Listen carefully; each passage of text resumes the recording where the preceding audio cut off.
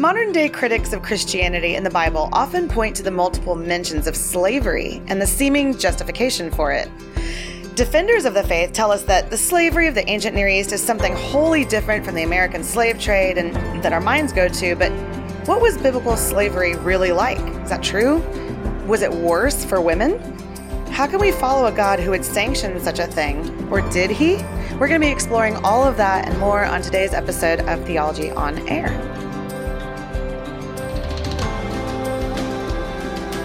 Well, welcome back to Theology on Air. We're excited that you're joining us. We, of course, are an offshoot of Theology on Tap, which is a ministry here in Houston where we drink delicious beer and talk about fascinating things around faith and culture and theology and the Bible and just lots of juicy things. But we get to even climb in further in the podcast, and that's what we're going to do today. I am Sarah Stone. I'm the executive director for Theology on Tap, joined as always by Evan McClanahan, who is the senior pastor here at First Lutheran Church in Midtown. And we're joined today by Lynn Cohick. I'm really excited. She'll tell you some more about herself, but she is the distinguished professor of New Testament at HCU, as well as the director of the Houston Theological Seminary. So that's like two very big hats right there. Welcome. Thank you, Sarah. Thank you, Evan. It's really great to be here. Yeah. And if you want to know anything about Theology on Tap, our upcoming events, listen to more podcasts, give us lots of money, any of that kind of thing, you can do all of that at HoustonTOT.com. It's HoustonTOT for TheologyOnTap.com. And so this is the first time that Lynn has been joining us. Has joined us, and she's working on all kinds of things. And we were on the phone. You said, "Well, I could talk about this, or I could talk about that." So I picked this one because it's spicy and it's juicy and it's kind of dangerous and makes people nervous, and that's kind of what we do here. But before we get into the actual topic for today, I want people to just kind of get a feel for who you are, and so maybe tell us just a little bit about you and maybe how you came to faith and what brought you to even wanting to explore all of these kind of nerdy topics. Yeah, sure. Well, I came to faith when I was in high school. Okay. And I was raised United Methodist. Okay. Nominal. So I was born in Pittsburgh. We've only lived in Houston about 6 months. Yeah, she's a newbie, y'all. And it's a beautiful fall day, and it just makes me chuckle because what are the leaves changing colors? Oh, no, that happens at the end elsewhere. Of winter. Oh, okay. Yeah. So they just turn brown and fall off. I mean, there's there's a few pretty ones. But we left our snowblower up in Chicago. That's right. Very happy to do that. So no complaints. So but as I say, I was born in Pittsburgh, which means I'm a real Pittsburgh Steeler fan. Okay. It just kind of comes with the territory. Yeah. It's a law, right? Like, pardon? It's a law, right? Like, it pretty much is. It's in the blood. Yeah. And so my Sundays growing up, maybe we would go to church, but we for sure watched the Steelers. Oh, funny. Right? So that's when I say nominal. I mean, we were like a good Christian family that also watched football. That's cute. On Sundays. And then when I was in high school, I had a real conversion, like made my faith my own, I would say. And this was part of an evangelical free church. That's the seminary I went to, EV free. At Ted's. Nice. Yeah. So up there on the lake. Chicagoland. A little off the lake, but still get the winds from the lake in the winter. So that we were part of that church. I met my husband in that congregation. And so that was a lot of my formative time in the church. And we had a fantastic pastor who really preached sort of verse by verse through the Bible. So I learned so much from the Bible, and I've always loved reading. I've always loved studying history. My mother said, you were always teaching your younger brother and sister. So that's cute. I'm sure they loved that. Oh, yeah. I don't know. There was a wink and a nod there. Yeah. So I think I fell into being a professor kind of naturally. Yeah. And then being a professor of the New Testament really fit my love of the Bible, my love of history. Yeah. And so I love, in getting at the biblical text, what I really like to do is imagine what that world looked like and what the individual house churches looked like. How did they function? Many of them were raised Jews. Others were raised Gentile, which would be pagan. So they're both coming into this new situation, new in different ways. Yeah. So that's what intrigued me. And I've been very interested in that. And then I think because, you went to TEDS, Trinity Evangelical Divinity School. That's where our pastor, from the Evangelical Free Church that we were part of, that's where he went. Okay. But when I desired to go, the church would not sign a letter of recommendation for me. The pastor I had been talking about was no longer pastor. There was a different one. But the church board, if I wanted to study Bible, I could go because of you being a woman. Exactly. Yes. Woo. Yeah. I'm actually I'm surprised to hear that about. Yeah, but I guess it wasn't about TEDS. It was about that particular pastor. Okay. Yes. Okay. And the way the church felt about women studying the Bible. To go to seminary, even. Yeah, I could do Christian education, and I could do church history. Yeah. I didn't not an want to do either of those. Yeah. No. So, wow. Yeah. So I find God has a wonderful sense of humor in that I I've had leadership roles in a couple of different seminaries now here at Houston. But I actually don't have a seminary degree. I went from undergrad on to my PhD. I know. Yeah. So anyway. Where'd you get your PhD? University of Pennsylvania in Philadelphia. Yeah. And then how did they convince you to move down here to Houston? Because you're new.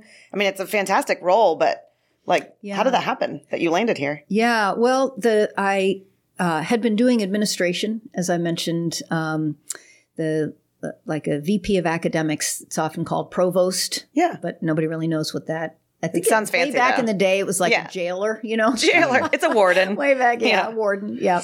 So I'd been doing that, but really found that I missed the classroom. And I'm very interested not only in the early church, broadly speaking, but also how women were part of the early church and what they did and how they contributed. And so I really wanted to get back in the classroom and teach men and women, and also to maybe be a little bit more focused on the history of women in the church. And so to that end, two colleagues of mine and I received a grant to start what is called the Visual This was my next question for you. So you're segued perfectly into it. I'm really intrigued by this. So the Visual Museum, which people can look at, visualmuseum.gallery.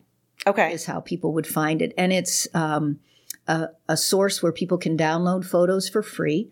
And it's a educational resource. So we have pictures of artwork that depict either biblical women, like Mary, the mother of Jesus, or Mary Magdalene, or other women, sometimes unnamed, even in the biblical text.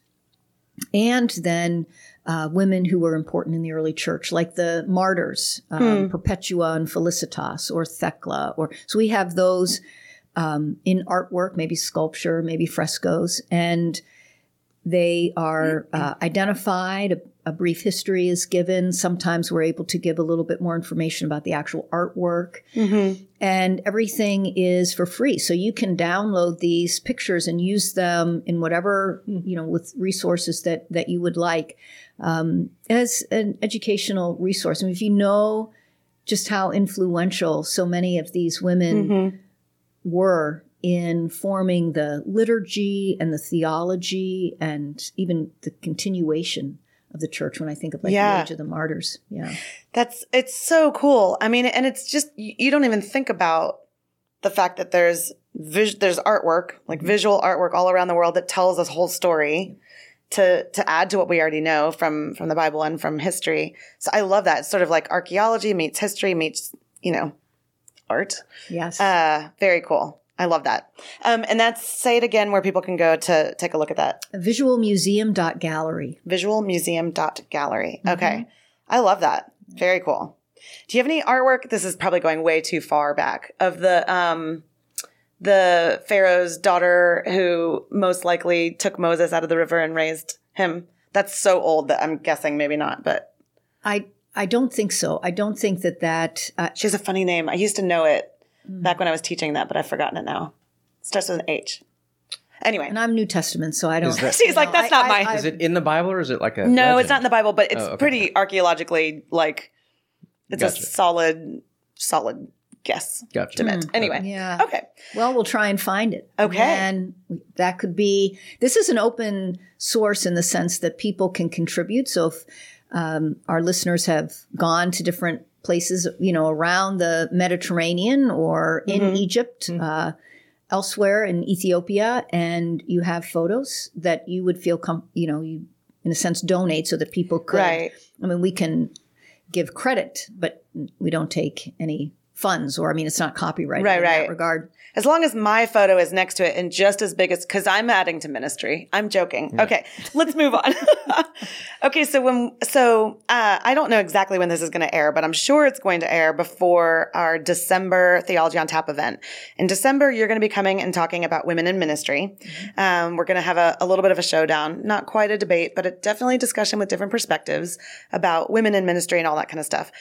So when we knew we wanted to have you on the podcast, I didn't necessarily want to do that again, right? We don't need to relitigate that over and over again. I wanted something else for people to get a flavor of you. And you said that you're doing work on this idea of slavery in the ancient Near East, specifically the New Testament. Why that topic? Why is that interesting to you? Why did you think that needed to be kind of dug into? Yeah, well, I've written a commentary on Ephesians, and in the letter to the Ephesians. I'm joking. That's amazing. Sorry. And so in it, there's a section that often we call the household codes, because it talks about wives and husbands, children and parents, slaves and owners. And those three categories were part of how people talked about the family in the ancient world. And it goes back further than Paul and the first century. It goes back to Aristotle in classical Athens, which was 400 or 500 years before. Okay. And so those categories were already kind of set. So if you were going to talk about family life, and of course the churches met in homes at this time, so it was very natural to have family members as part of the gathering, then you would at least be thinking in those three pairs. So I think it's important to know, because it's not as though Paul was just arbitrarily deciding I'm going to talk about these people and not others. He used some existing scaffolding, sounds like. Yeah. But underneath that, then, are also the realities that there are widows and widowers. Lots of people married at this time, but they might marry 2 or 3 times because they lost a spouse. So the death rate was so high. And for we forget, no antibiotics at that time, a broken bone that gets infected, that in the United States we rarely have happen, just there's so many things, fortunately, that we can take for granted that in the ancient world, they just didn't have any knowledge of, to say nothing about good nutritional knowledge, and all of that. So short lifespans. And then you also had this category of freed men and freed women. And it was a very important category for the Romans. And we're in the Roman imperial period in the first century when Jesus lived and when the New Testament was written. And so that category, while it was a very real life experience, it's not part of household codes. It's not discussed. Same with widows and widowers. You don't really hear that much about them, but yet they were always present. And so you would have a lot of orphans. They considered someone an orphan if the father had died, even if the mother was alive. Oh, interesting. And so, So in other words, the family was as complex then as it often can be today. Blended families, we might call them today.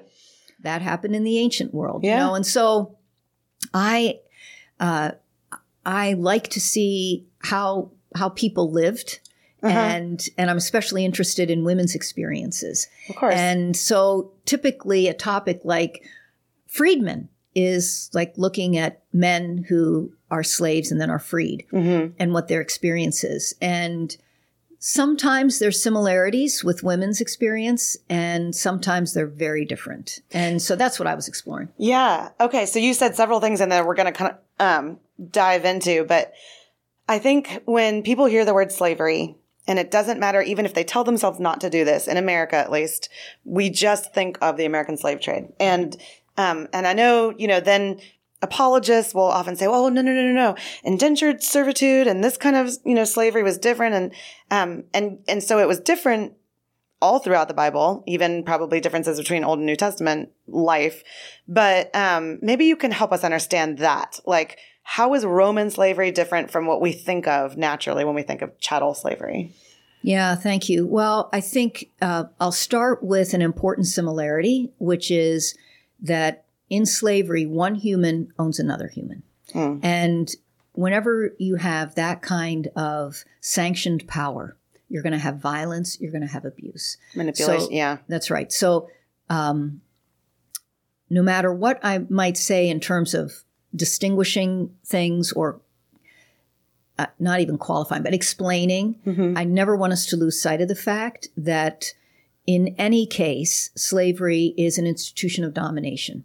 And it is inherently violent.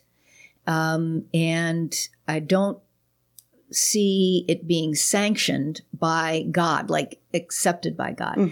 There are rules that Israel in its time they were to follow to maybe mitigate the power of the slave owner, and especially not to have perpetual slavery for fellow Israelites. In the New Testament, there's no separate Jewish state at this time. I mean, you have Herod, king of the Jews, but he's proxy for the imperial government, right? So there's not an independent Jewish state.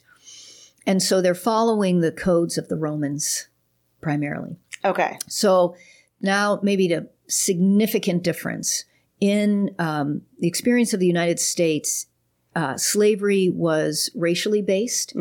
That went even a little bit further back into the continental Europe, and it's when it began to stretch out from its shores and do trade and then colonizing and whatnot. There was a philosophy that developed that privileged light skin and connected it with good things, with it equated it with civilization, all those sorts of things. Flourishing health, yeah. All of that contributes then to the racism that was endemic to the United States experience of slavery. And the church did not shine by any means in this. Yeah. Although there were white abolitionists and very brave African American abolitionists and freed slaves and slaves in this. So we might find bright moments to be thankful for, but overall, not a great moment for the American church. Yeah. Huge failure. In the first century world with slavery, it didn't connect with skin color. So that you would be able to know who a slave is usually by how poorly they were dressed. They might have like a shorter tunic, so that they would have freer movement. You know, they wouldn't wear a toga, or they wouldn't have, it's sort of the insignia of rank, so to speak, would not be there. But the tasks that they would do, especially the men, men and women, they did different tasks, men and women, but but free people also did a lot of the same things that slaves did, especially urban slaves. So that's why I say you can't necessarily tell by job or just by the character of the look, yes, the skin color of the individual. Slaves were as I said, doing a lot of different tasks in the home. Women might be, and men, but they could be sent to be apprenticed, like as weavers. Okay. Sent to somewhere else. So there was an investment, so to speak. Sounds callous, but you know what I mean? Like the owner would invest in the education of the slave. Wet nurses were very common. They were very, even if you weren't real wealthy, it seems like you still wanted to get a wet nurse. And I'm not entirely sure why, because at the same time, there was also a lot of praise given for women, mothers who nurse their own children. So it's kind of an interest. I'm not really sure what to do with what seems like conflicting. Maybe it's just those middle of the night feedings. That's why I would want a wet nurse. We did not have a wet nurse, just for my listeners. But yeah, that is interesting. Yeah. So, and obviously that would be something a woman would do, and then perhaps become what we might call a nanny, or serve another family. So we have a couple of contracts of a woman who served, I'm trying to think, maybe 18 months with a family as a wet nurse. And there were certain stipulations, like avoid getting pregnant herself. And then when that 18 months was done, assuming she could get another job right away to keep her milk going, okay. Or maybe she would have another pregnancy. And I mean, I don't want to get into biology lesson I here. think we all kind of understand that to lactate, you have to have been pregnant. Great health here. But anyway, so women would serve that way and would do the kinds of things that a wife would do in the house. Right? Okay. And maybe have some skill with weaving, but also daughters cooking. Could be that way. And they would help, especially if you had a wealthy woman, you might do her hair and braid gold netting into her hair. Some of the frescoes that we see, or even just some of the busts of very wealthy women at the time, it's clear their hairstyles took a long time to create. And so when the New Testament talks against women wearing pearls and it's about braided hair, wealth, right? And all that. It's you're showing off your wealth. Yeah. And that can be implicitly humiliating to others in the congregation who don't have that. Right. So, there was no such thing as conspicuous consumption as a bad thing. You were supposed to conspicuously consump. We made that word up. Yeah. So let me pause you for a second, because I want to, like, some of the things you're describing here don't really sound that bad. Like, because we see, like, if you just watch, oh my gosh, what is the super Downton Abbey or something like that? You see the same kind of thing. You see people that, I mean, I'm sure they would prefer not to be in that position, but it's not like, they're being whipped or tortured or working. Yes, they are. That's the thing. Okay. So maybe talk about that a little bit, because everything you've said so far, I'm like, well, people still have wet nurses. They still have nannies. They still have people to cook and clean, but it's obviously different. Hey guys, Sarah here. Sorry to interrupt the podcast. I know it was awesome, but I just wanted to tell you that Theology on Tap is growing. We are now a standalone ministry, an independent nonprofit, and to grow, we need your help. We're offering more live events, more follow-up opportunities to reach the unchurched, and increased partnerships with local churches. You can help us grow by praying for us, by telling your friends or church about us, and of course, partnering with us financially. To donate, go to houstontot.com/give. Okay, enjoy the rest of the show.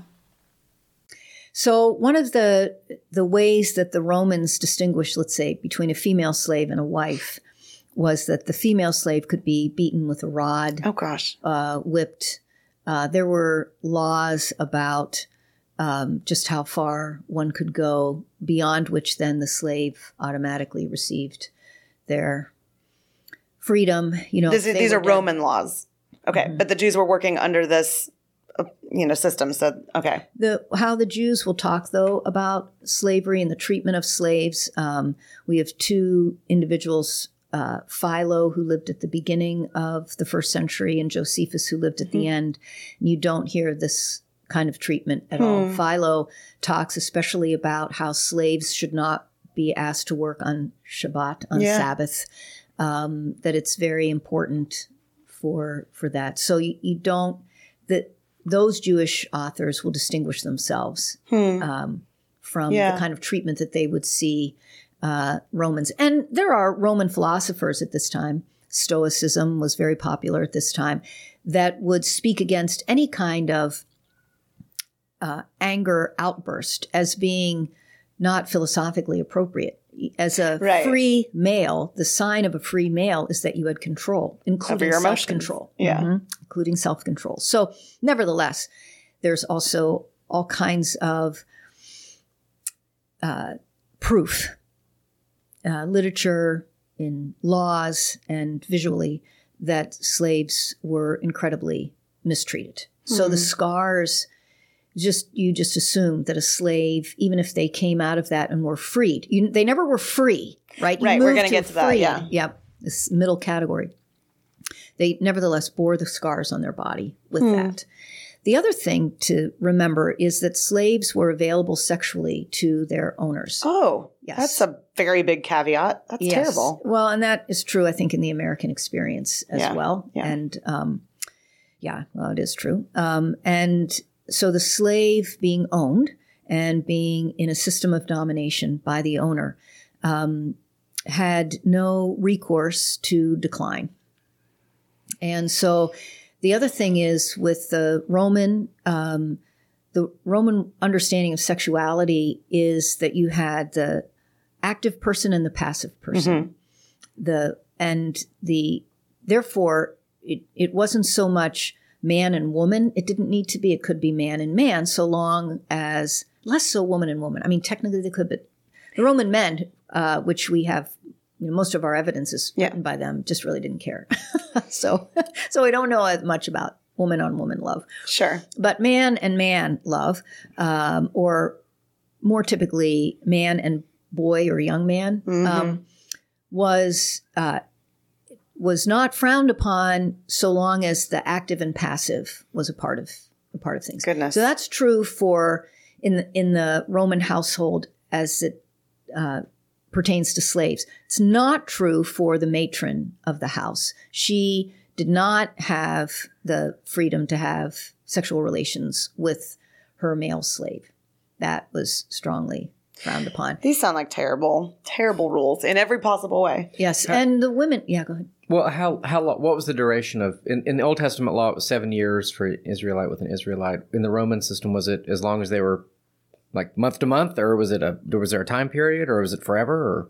It was until the owner thought it was good to free you. Oh, goodness. So it was permanent in that sense. But yet there was such a strong emphasis in the Roman system of manumission, which is the process of freeing a slave.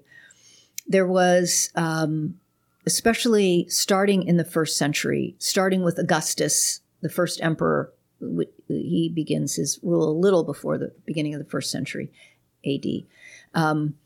The Romans thought of freeing their slaves. If they were Roman citizens, they would give their slaves upon their freedom, upon their manumission. I'll say manumission instead of freedom, because I think when I hear freedom, I think actual freedom. Yeah. But they move into a category of freed, which is not independence. It's not freedom the way that we think of it. So I'll use the word manumitted so that we give ourselves a bit of historical distance. Okay. So the Romans attached citizenship to manumission. And that really changed how they saw the freedmen. So maybe it's an incentivized. Exactly. Yeah. Exactly. They saw the owner giving a benefit by freeing a slave. And if that slave had been trained, I'm talking mainly urban slaves right now. Yeah. I'm not talking the slaves who worked in the mines. I'm not talking about the slaves who worked in the fields. They had a very hard life, and it wasn't a long one. So they might be able to earn a little bit of money outside of their tasks, called a peculium, and that they could then sort of buy their freedom. But everything was owned by the owner anyway. So the owner was still saying, okay, you can keep this little bit. Ironically, sons also had that same setup. The father kind of owned everything in that legal sense on his children.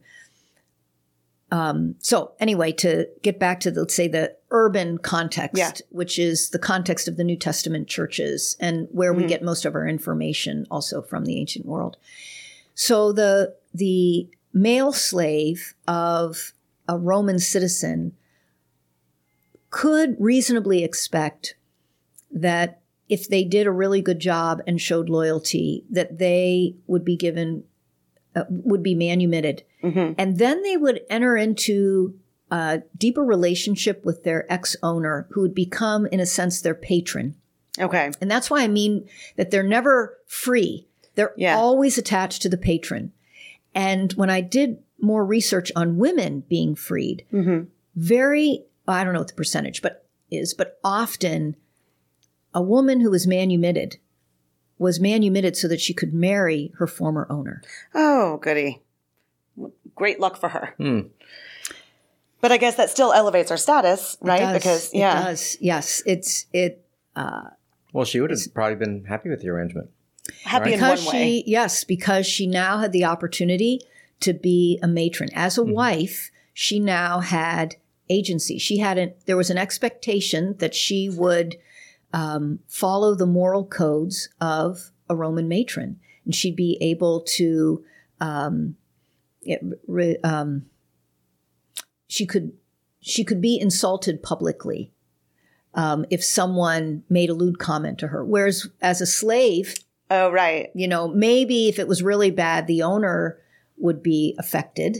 Right. Like it would bounce onto him. But she herself really had no kind of legal or social agency at all. But now as a wife, she could. Now, if she married someone not her ex-owner, that husband, especially if that husband was a freedman of their shared owner, the patron, the ex-owner, actually had more authority, if you will, over the freedwoman than her husband did. Oh, gosh. I know. Ew. Yes. So that's really, I find that kind of fascinating because we think about the ancient world as the husband had the say over his wife, no question. But actually, the power of the owner, ex-owner, sure, was pervasive and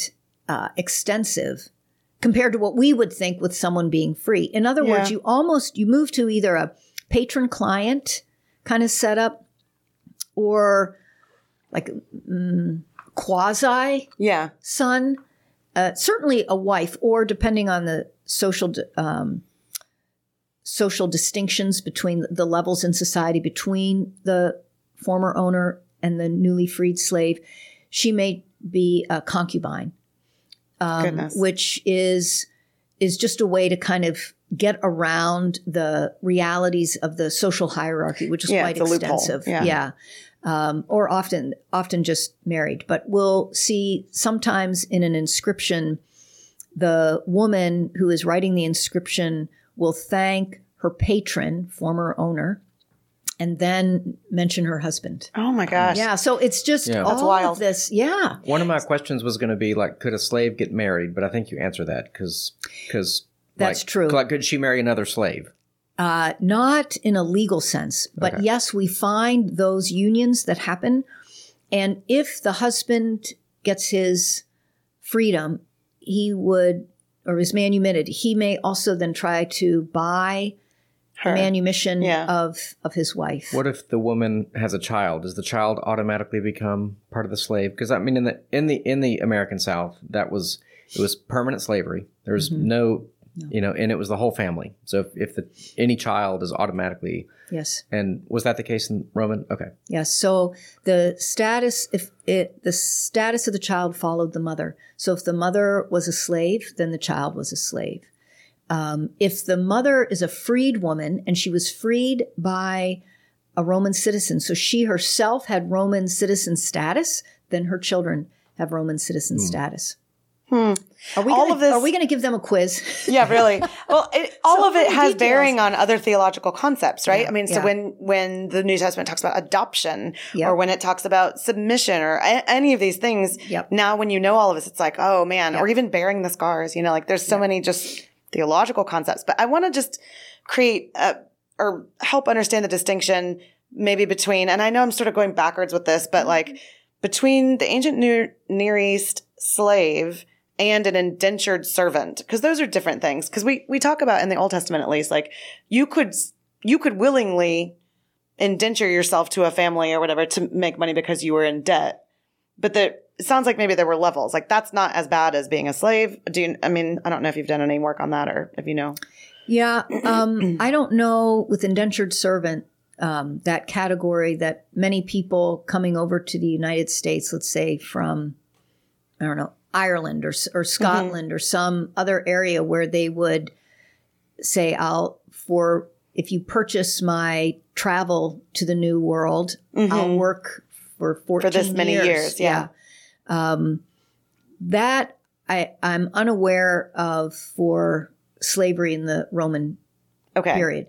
In the ancient Near East, which would be the Israelite period, then I believe that is a way that the Israelite community tried to deal with debt and avoid permanent enslavement. Yeah. Okay. With in the Roman period, I'm unaware that they would have that specific, like office or whatever. Yeah. Right. Yeah. Instead, you have the hope of manumission. Yeah.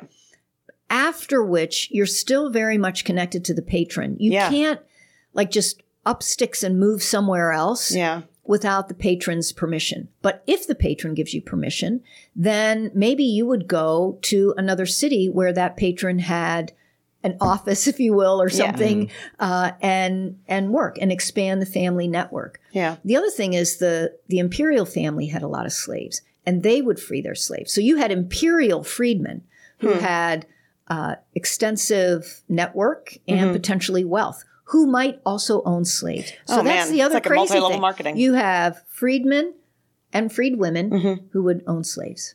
Well, that definitely happened in the American South for sure, where people would be slaves, earn their freedom in some way. I don't know how they earned it per se or bought it or whatever, and then they would end up owning slaves. But yeah. So you've talked a little bit about sort of what a day in the life might look like a little bit. I don't know if you want to expand on that as far as like men versus women versus children. What's a child slave doing? A child slave is doing in a lot of ways what, depending on the wealth of the family, what the owner's kids are doing. They played together early in their lives. When formal education started, that's when things would split off. But early on, kids who are born free and slave kids played together. So if we imagine a house church with, a dozen or two people, I don't know, a variety of people, right? The half a dozen kids could be slave and free just playing together. Yeah. So it wasn't segmented in the way that I think the American experience was. Everyone was kind of all over. You didn't have slave quarters in homes at this time. They're moving back and forth all the time in the public and even in some of the private spaces. So the children, I would say they're basically the same as the younger kids, up to about 7 or 8. That's when kids start working. Okay. And are seen almost like as little adults when they get their adult teeth in, or they lose their baby teeth. For what else were you going to ask? The men and women? Difference between men and women and children, just like sort of a typical day in the life. I realize it's different whether you're urban or rural, or if you're a wet nurse or you're this or that. But I mean, it sounds like they were doing the task that people should be doing for themselves. Yes. But that there was just this sizable control, and that they could be treated really poorly if they were not doing things the way they wanted them to be doing them. So a woman would be what? Cooking, cleaning, weaving, wet nurse. And I guess a man is doing more heavy labor, building, that kind of thing. Yes. And maybe working in the books, maybe trained as a scribe, maybe going down to the docks to do work that way. Women and men own shops together. So a family shop like Priscilla and Aquila as tent makers or working with canvas would have. And so you would have had slaves just woven into the marketplace, to the harbor area. And you would have these freedmen and women who were manumitted, who could participate, those who were more wealthy contributed to the civic life and the religious life of the cities. I'm talking pagans here, but so as the Christian church organized itself, and they had, let's say, 2 or 3 freedmen or freedwomen in their group. In part, the stain of slavery would never leave because you would have, people assumed you had been used sexually. You would have scars on your body, most likely. And with that was a sense that your own character was damaged by that. You were a liar. You were more easily a thief. The kind of negative stereotypes that would continue. But also, and weirdly, at the same time, you could also be pulled into the family. And so much of it is based on the sort of capricious will of the master family. I mean, if they were more kind or more harsh, exactly you're just at their So you had mercy. Both full authority, and thus we know often when you give someone authority over another with no boundaries, it's bad. It's bad. But there was also then a very strong emphasis on what we call benefaction or reciprocity. If I give you this gift, then you give me something back. And what you give me back, if I manumit you, is you give me back honor and you give me back loyalty and you further the family legacy and make us look good and absolutely. And that it's not an even reciprocity. It's not like there's equality, but it's a system that both can benefit, not again equally, but again, it certainly was better than being a slave. No question. Having freedom and or being manumitted and being manumitted as a citizen was incredible. You could also be, if your owner manumitted you and you were not, and he or she was not a citizen, then you didn't benefit from getting citizenship. And there were ways that you could become what they called a Latin, where you weren't Roman. It was sort of a medium. I'm telling you that it's like, we need a whiteboard. The military for this. has all this hierarchy stuff. Right. And they knew the system because it was just part of their life. Me trying to learn it, just through some law books. It is. And I don't know if it felt complicated to them. Right. It feels complicated to me because I think, well, wait, how does that fit in? How does that fit in? But the pressure to treat your slave well, the pressure on someone to do that was that you would, in the end, look generous. And that was really important. Magnanimous. I mean, and that's not a godly virtue, right? So I'm not celebrating that, but it is better than it's like a social pressure. Yeah. It is. Yeah. It is. And so there was a social pressure. It just not everybody felt it. If we could snap our finger and say there was no, say, rape or physical abuse, purely economically, is it I want to ask this in a delicate way, but because people will say, well, look, it was essentially, the ancient form of welfare, or it was the ancient form of redistributing wealth. It was the ancient form of, the alternative was death. So is there anything to that? Yeah. Is there anything to, saying that slavery as an institution was better than the alternative? No, I don't think they would have She's felt like, that way. Okay. No.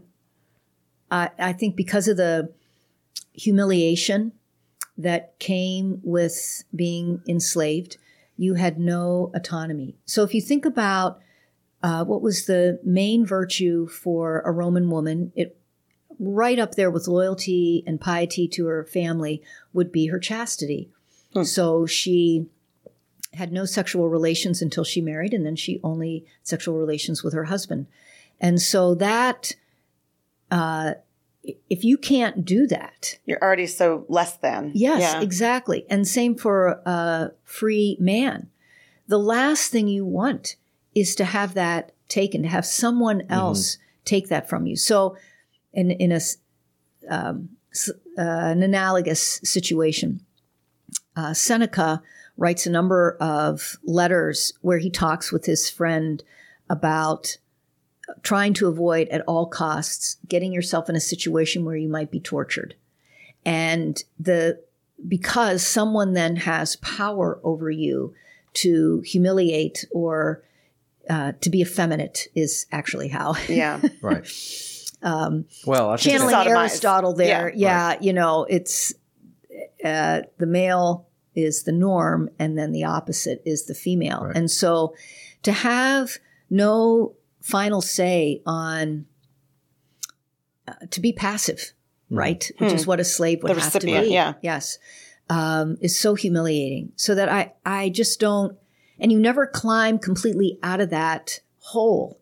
Even an imperial freedman is still an imperial freedman. And they may note that because I'm attached to the imperial family, but I'm also not. So is the church a place slaves could go to get their dignity back? Did that work?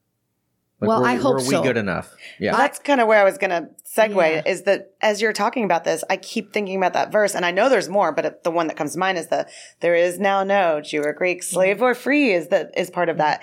Wow. Like that just has so much more meaning when you realize how just embedded all of this is and how much it has to do with your identity. And then here comes the gospel saying, actually, like this is a new thing, that those identities are gone and this new identity has come and it's for everybody. Woo. Yeah. So I think a couple of things. One is all believers are promised an inheritance. Mm-hmm. We're an inheritance from the Lord because we are co-heirs with Christ. Mm-hmm. So you are now a child of God and you have siblings. So right there, a slave. Including Jesus. Yeah. I mean, a slave now has a history. They have a past. They have a presence with family. And they have a future. They have an inheritance. None of those are available as a slave in the Roman reality, right? You have no family. It's social death, as a scholar puts it, Patterson. And so I would say that's one thing that the gospel does that often you don't hear people talk about. But I think as a slave, like the children that we were talking about before, right? There's a slave girl and a free girl. And as they hear the letter of Ephesians read in the church, these 7-year-olds both are hearing that each of them and both of them are heirs together. Yeah. You know, and that's powerful. Very. So I'd say that's one thing. Second, there's a theme that runs through the New Testament. God shows no favoritism. Mm-hmm. And so you see it in the book of Acts when Peter meets Gentile Cornelius, and Cornelius receives the Holy Spirit after hearing the gospel message. And Peter's a bit surprised because after all, it's the Holy Spirit, and the Holy Spirit is going into unclean pagans. But Peter recognizes, wow, this is like, God shows no favoritism. Yeah. You also see this in the book of James, where James is talking about those who are wealthy and those who are poor. And he cautions the church to don't give special treatment to the wealthy, right? God shows no favoritism. Well, Paul uses that same theme in Ephesians chapter 6. Which I was going to go to next. Yeah. So, and good. Yeah. Let's unpack it. Yeah. And to the slave owners, he says two things. One, he says, do in a sense the same things. Let's see. Tell us where. I mean, you mentioned there were two passages that you have concentrated on that we could look at. One is Ephesians 6. What is it? Ephesians 6. What? Well, chapter 6, verses 5 through 8 focus on the slave, and then verse 9 focuses on the owner. Okay. So one of the things to note is that in these household codes, Paul speaks to the subordinate pair, which you don't find in the larger writings of the Greco-Roman world. You don't have them even being addressed. Seneca will talk about how husbands should try and create harmony in their home. But he never talks to the wife per se. Interesting. Plutarch writes to the bride and groom, and he will give some instructions there, but it's not a household code. Yeah. And he tells her just to kind of put up with whatever her husband does. Anyway. Wonderful. Yeah, it is. It's nice to be alive right now. We'll just say. It really is. Flush toilets, hot showers, and Tex-Mex. Yeah. And some freedom. Yeah. There you go. So the slave, the wife, the child, the slave are all addressed here in Ephesians, and they're addressed first. That would be noted in this very hierarchical culture. That would be noted. And then Paul says to the masters, treat your slaves in the same way. There's a phrase that's in the same way. It can be translated a couple of different ways, but essentially what Paul, I think, is asking is that the owners look back to verses 7 and 8. Right. The Lord will reward each one for whatever good they do. Okay, whether they're slave or free. That's an amazing acknowledgement that the slave who has to do the job that the owner tells him, mop the floor, whatever, that activity, the Lord looks down on and says, that's good. Yeah. Maybe that's even some of it will count as those good works that we walk therein, in chapter 2, verse 10. Not that God is co-opting owners by any means, but what he's saying is to the slave, nothing that you do is irrelevant to me. Insignificant to me. And not in, And so then by tying back the owner's behavior to the slave's behavior, which is shocking in the ancient world. Like for the owner to even for a nanosecond think that their behavior should in any way be comparable to the slave. Right. It'd be humiliating. Exactly. Yeah. So that's the first step. Then Paul says, don't threaten them. Yeah. Well, he doesn't say don't beat them. He says don't threaten them. Well, the whole institution of slavery, it's an institution of domination. It's built on threatening. It's built on threatening. Yeah. And when I was doing some research, there's disappointingly even more recent commentaries like done in the 70s even. I found one that said, of course, Paul didn't mean no threatening ever, because obviously for a slave to obey, you'd have to threaten them. And I thought, I'm not seeing that. Yeah. Not seeing that in the text. Sorry, it's not. Paul meant that. And that no threatening to me is the door beginning to open against the institution of slavery, because it only stands because you can dominate. Yeah. And when you remove that, then the structure should collapse. Now, it didn't for a long time, to the church's shame. It didn't. But that's not Paul's fault if he's trying to say, look, you can't threaten. And then he finishes by saying, God shows no favoritism. And so that theme of God showing no favoritism, Jew and Gentile are equal at the foot of the cross, rich and poor equal at the foot of the cross, slave and owner equal at the foot of the cross. Not in a mystical, somehow spiritual in the by and by kind of way, but right now in the church, this is how we function. And I love it. It says, because know that he who is both their master and yours in heaven, meaning God, God's now the master, not this Roman person that's the master or whoever. And I love that because it's like, it's not just saying like slavery's gonna be undone. It's saying you'll now, there's another passage that says once you were slaves to sin, now you're slaves to Christ. Like we're now under the kingship or the authority of a good master. And I'm glad you brought up the metaphorical use of slavery that Paul talks about, because I think that can sometimes throw people like, oh, Paul's trying to soften the hardness of the institution of slavery. I don't think he's doing that with the metaphorical use. First of all, it is popular at that time from the Stoic perspective to talk about being a slave to one's passions. And they're very much against that, right? So Paul, writing to Gentiles or people that were raised in these cities, that language, that metaphorical use of slavery in the moral world, they would have known about that. So when Paul talks about being a slave to righteousness and not a slave to sin, he's taking an idea and reshaping it for the gospel. And cleverly, it's an idea both in like cultural practice and in this like philosophical way. That's masterful. Yep. Master. And He's then masterful now. Okay. And then also in the Old Testament, you do have language of being a slave to Yahweh, or that, I mean, I'm not quoting a verse when I say that, but like, it's also very much a Jewish mindset that I think Paul pulls on, that to be a slave to God is, it doesn't carry the domination and the violence that the human slave. It's actually freeing, turns out. Exactly.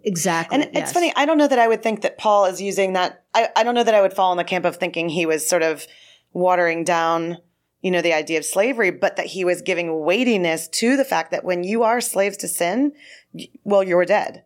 It is as bad as being a slave to an ugly master, and that there's a weightiness to being a slave to righteousness, a good weightiness. Yes. So, and there's another passage that you said you might want to look at in 1 Peter. Can we look at that? Yeah. 1 Peter 2, I think you said? Yes. So 1 Peter also does some household code, talks in household codes, but he doesn't talk about parent-child. It may be, he stresses a lot how we are children of God in this, so it may be that was what he wanted to focus on and not, it's hard to know when somebody doesn't mention something, why they didn't, unless they try to read their minds a little bit, Maybe that was in the footnotes, and then we just lost the footnotes. I don't know. Footnotes. Yeah. Okay. So, so that also is in 1 Peter. I think what I find so significant here in chapter 2 of 1 Peter is how he highlights or lifts up as an example the slaves in their Christian community as being exemplars of discipleship. Okay. So he talks about how Jesus, as a sheep, going to the slaughter, as someone who's quiet before those the oppressors, that also is as the slave. As the slave tries to be a faithful Christian, and their presumably non-Christian owner here hits them or beats them for not showing the kind of piety that they should to the household gods or to the city god or whatever, that same violence was done to the Lord. We see that in the Passion narrative.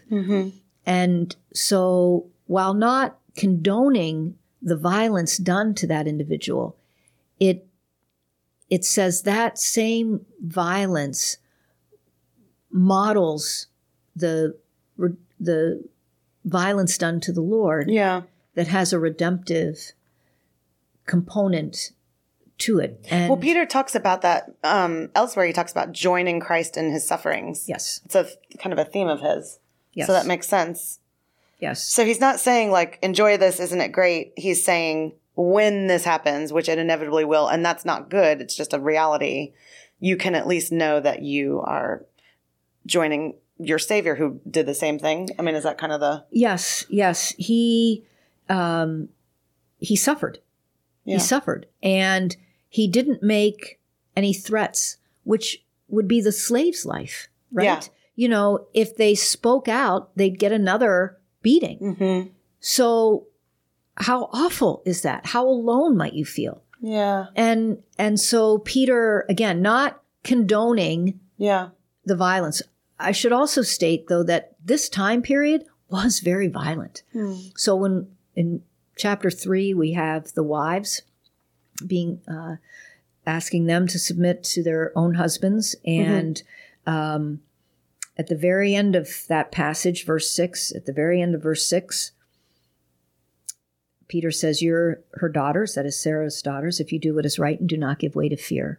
And a little bit further down in this, in the letter, we'll talk about violence done, physical violence done to believers as they get crossways with non-believers in their community.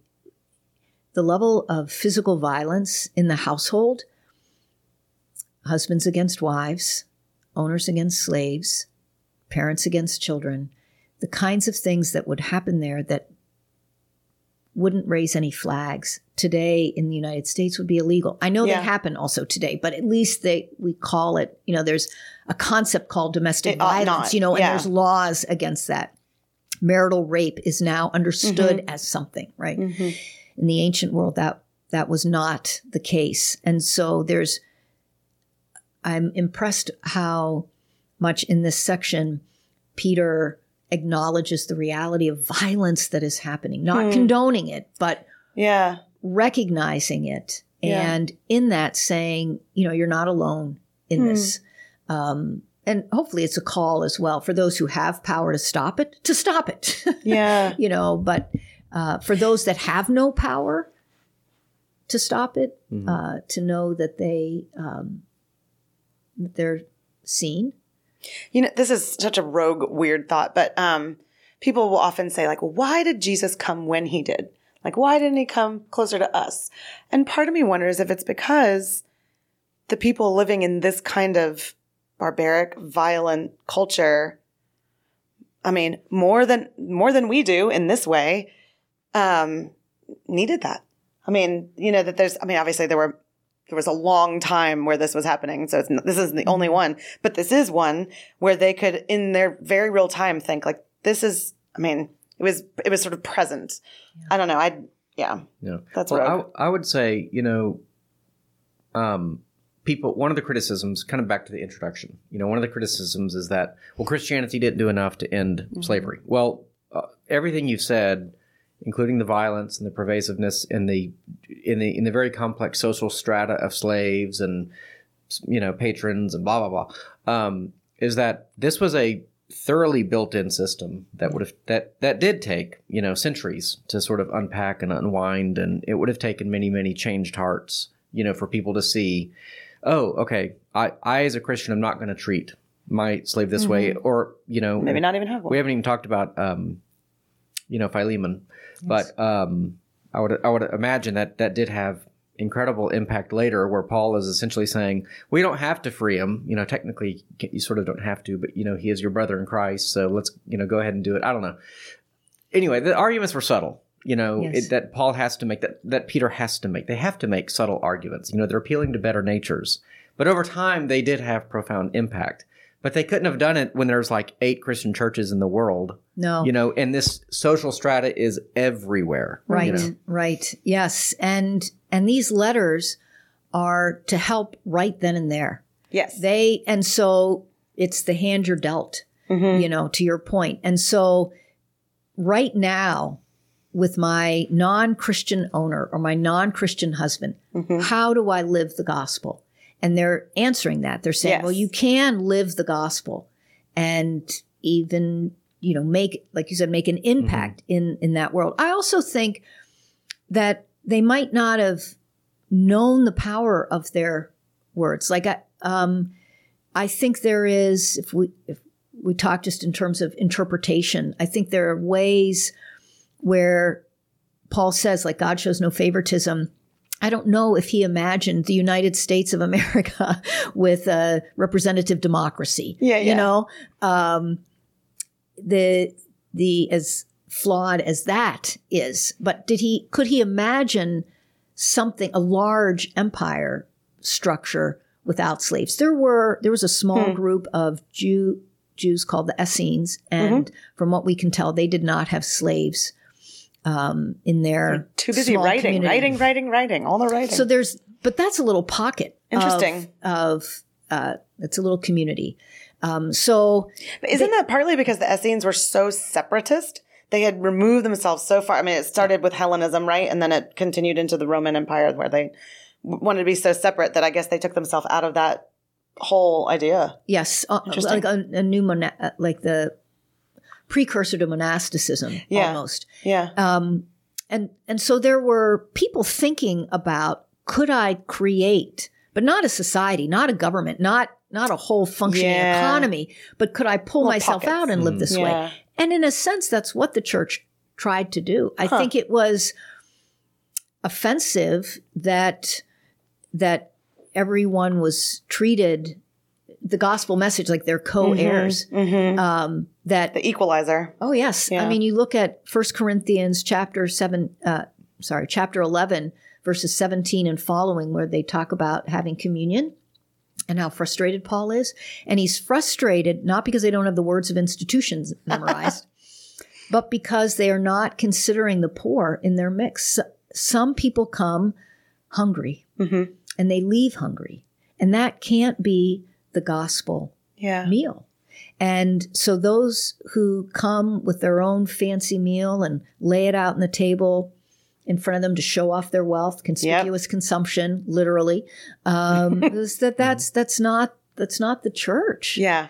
And so I'd like to imagine that this happened at least maybe once, where an owner served communion to their slave. Because that would be the gospel message. And that's what Paul is pushing towards. But it's a steep uphill climb. But and whether he fully imagined that, I don't know. But that it's the gift of Scripture to the church to make that a reality in wherever we are. Yeah. Move it forward. I would say more than an offense, it would have been a threat. You know, because social order is predicated upon certain people, the elites.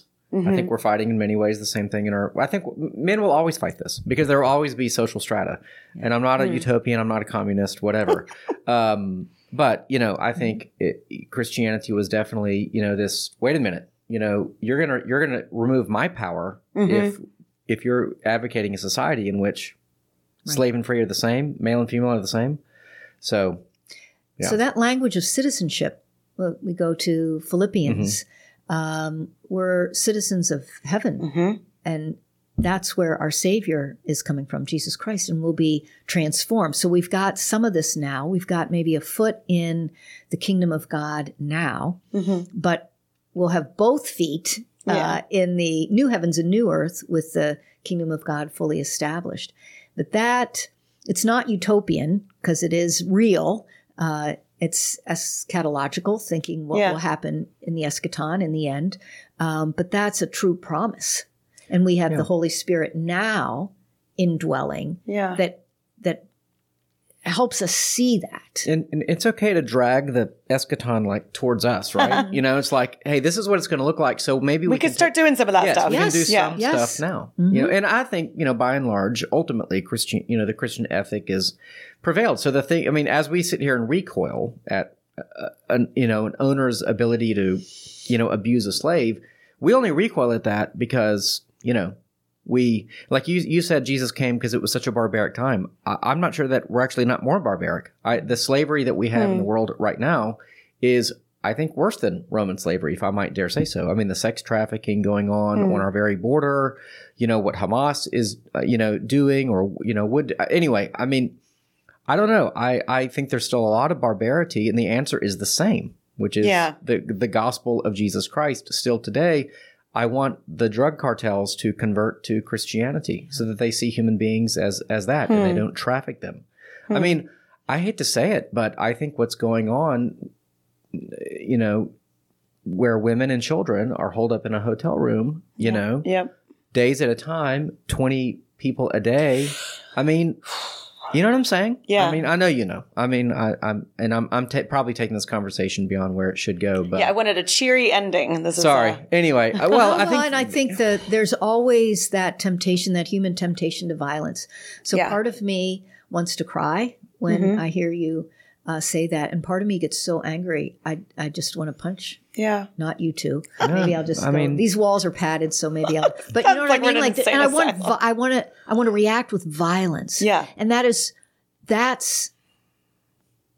not the way of Jesus. Right?